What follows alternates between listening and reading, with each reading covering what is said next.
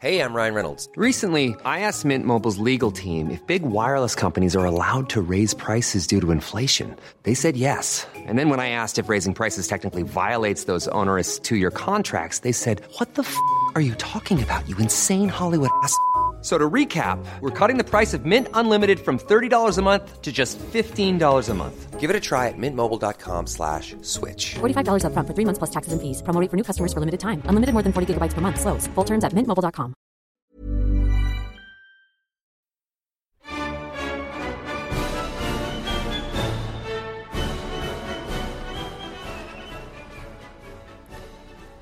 Welcome to the land of bourbon and bad decisions. This is the Relentless Daring Podcast, bringing you a special 4th of July Independence Day episode. I'm going to do things a little different. Normally, I kind of give a purview of what's going to go on this episode, and then at the end of it, I do social media hits and Patreon and all that. I'm going to go ahead and I'm going to start that first. That way I can get into it, and just that way it's something that's not being built up and then cheapen at the end. So first of all, you can hit me up on social medias, facebook.com/relentlessdaring. You find me on Twitter at Daring Podcast, or my personal account at Real Tyler Morgan. Also, find me on Patreon. Go there, support me. I've got one patron. Yes, thank you. It's not much, but hey, every little bit helps when you're doing this with an imaginary budget. Except, I don't get the latitude of imaginary budget that Congress gets. Also, you can go to buy merch at shop.spreadshirt.com/relentless-daring. Yeah, I don't know why they stuck the hyphen in there. Check it out. I've got t-shirts, hats, travel cups, coffee mugs, all that stuff there for sale. Please, again, this helps support the podcast, helps to grow it. So everything you can do to help, it's amazing. Also, be sure, to go out and on the different platforms that carry us: iTunes, Google Play, Stitcher, Spotify, iHeartRadio. This will go up on YouTube, and also, as always, my gracious hosts over at Podbean.com. Without them, I'd have to use someone else. But, on iTunes, listen to it. 4 things. Subscribe, rate it, review it, and share the hell out of it. That way, it improves the numbers, makes it easier for people to find when the algorithm hits it. So please help that out as best you can. And we're going to go ahead and get into it.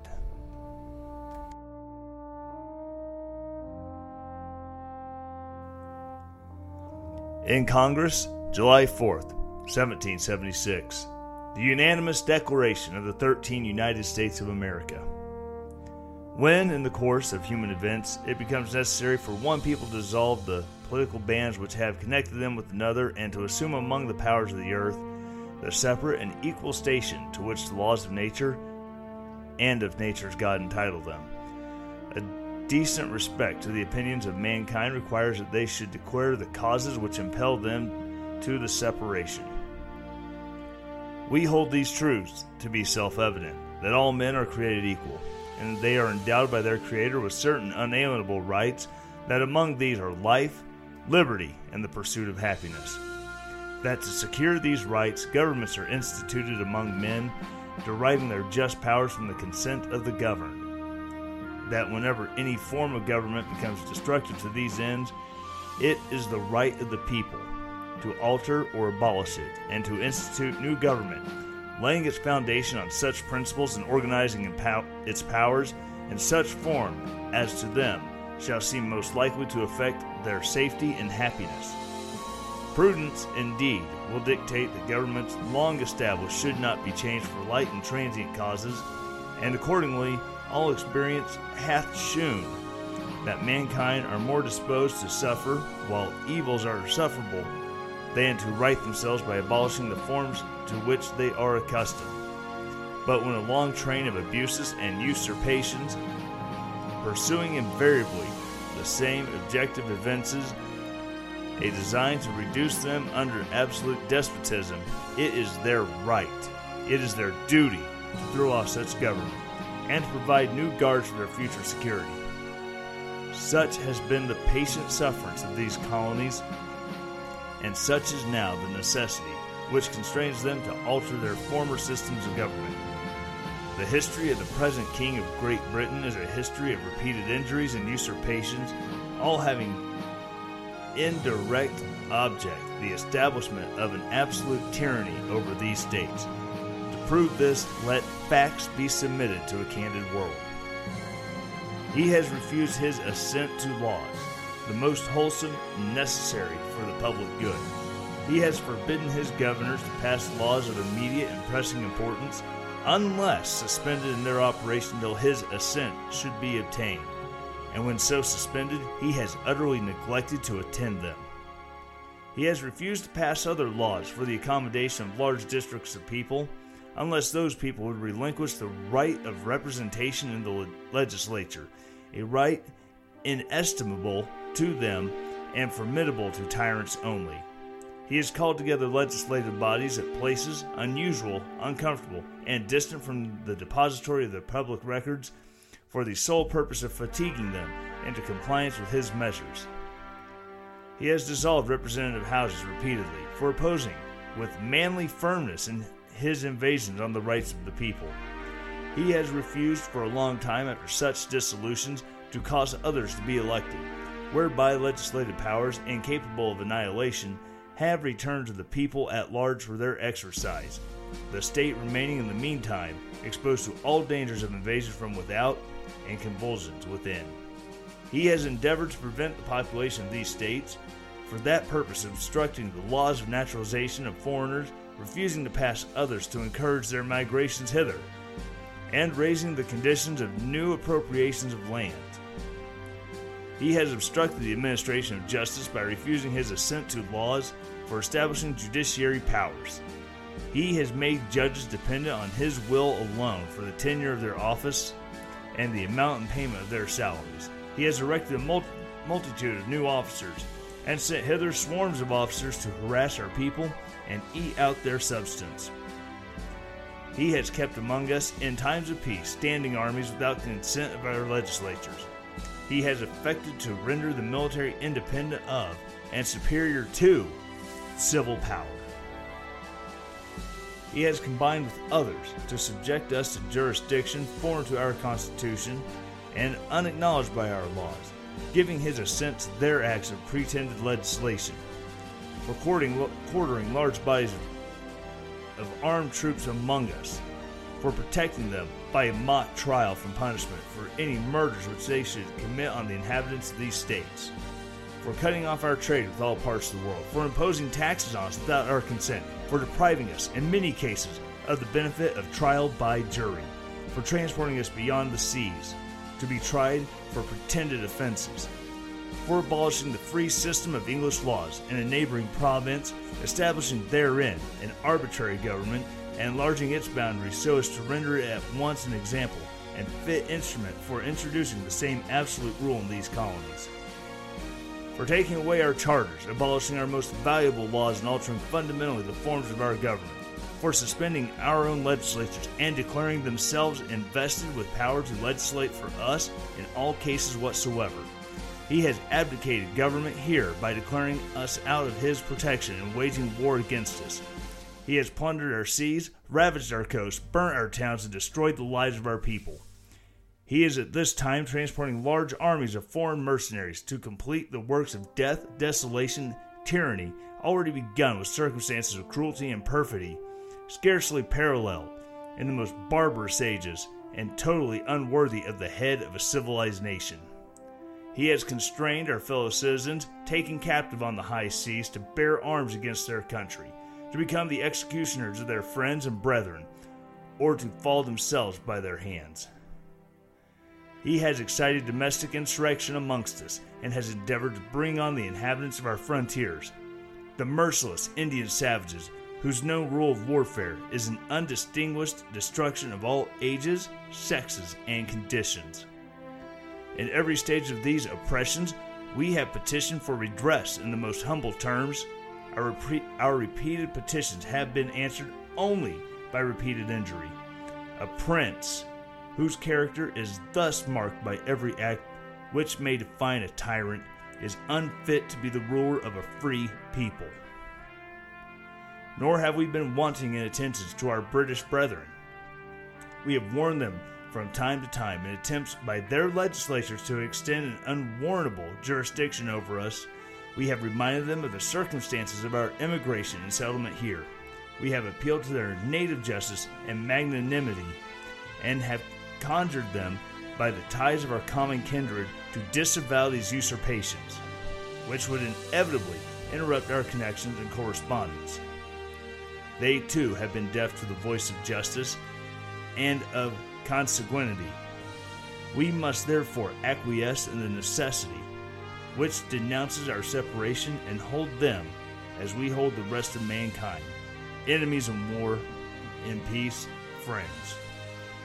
We therefore, the representatives of the United States of America in General Congress, assembled appealing to the Supreme Judge of the world for the rectitude of our intentions, do in the name and by authority of the good people of these colonies solemnly publish and declare that these united colonies are, and of right ought to be free and independent states, that they are absolved from all allegiance to the British Crown, and that all political connection between them and the state of Great Britain ought to be totally dissolved, and that as free and independent states they have full power to levy war, conclude peace, contract alliances, establish commerce, and do all those other acts and things which independent states may of right do.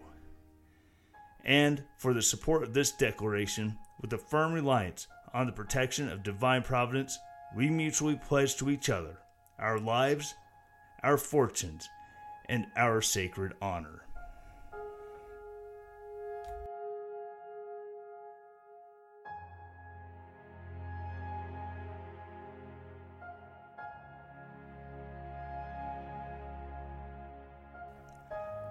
That was the mission statement of the founding of our country. Yet, despite what our founders did to try to slow and eventually end slavery, it was not enough. And it eventually led to a great civil war. A civil war that was started when the South, in a denial of the rights of men, said that we no longer want to be part of this union, because if we give up ownership of these people, our economy will collapse. And that was when, to preserve the Union, Lincoln sent the Union armies on the South. For the first 2 years of the Civil War, things did not go well for the North. They lost many, many battles. And then finally, Abraham Lincoln, after prayer and fasting, he said, "No, we are not fighting to preserve this union. We are fighting to end the scourge that is slavery." At the Battle of Gettysburg, hundreds of thousands were lost. And a number of speakers went to the battlefield to consecrate that ground on which Americans on both sides had died. It was there that Abraham Lincoln gave a 2.5-minute speech that The original, when asked if it could be turned in to the press to be printed, it was thought to be so inconsequential, the original, after the typeset was put in place, it was just crumbled up and thrown away.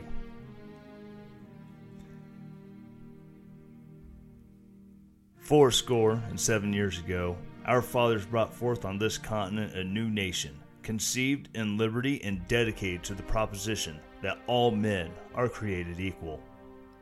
Now we are engaged in a great civil war, testing whether that nation, or any nation so conceived and so dedicated, can long endure.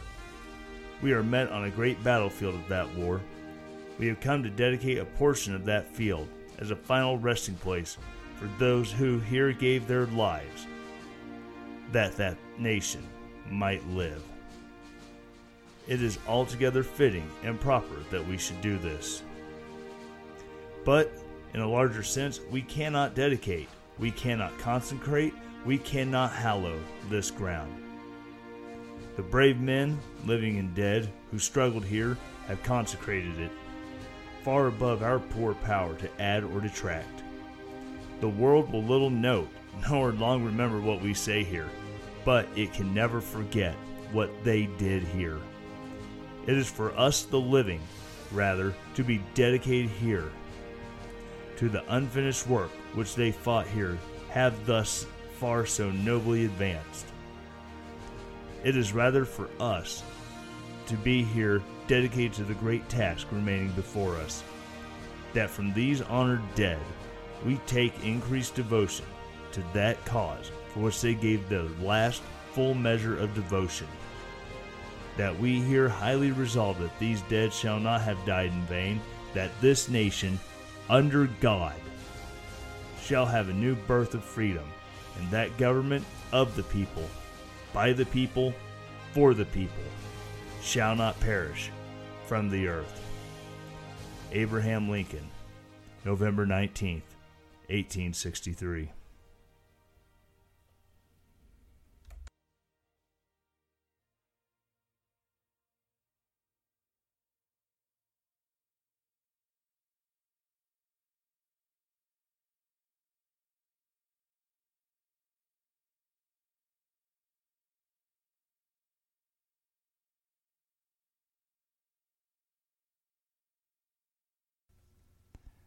And I'm going to leave off with one last thing.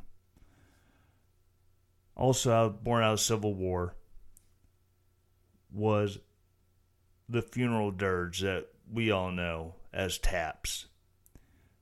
Taps was originally written as a bugle call to signal lights out for Union soldiers. It was usually followed by 3 hits of the drum used to command the troops on the battlefield, giving it the nickname taps. It became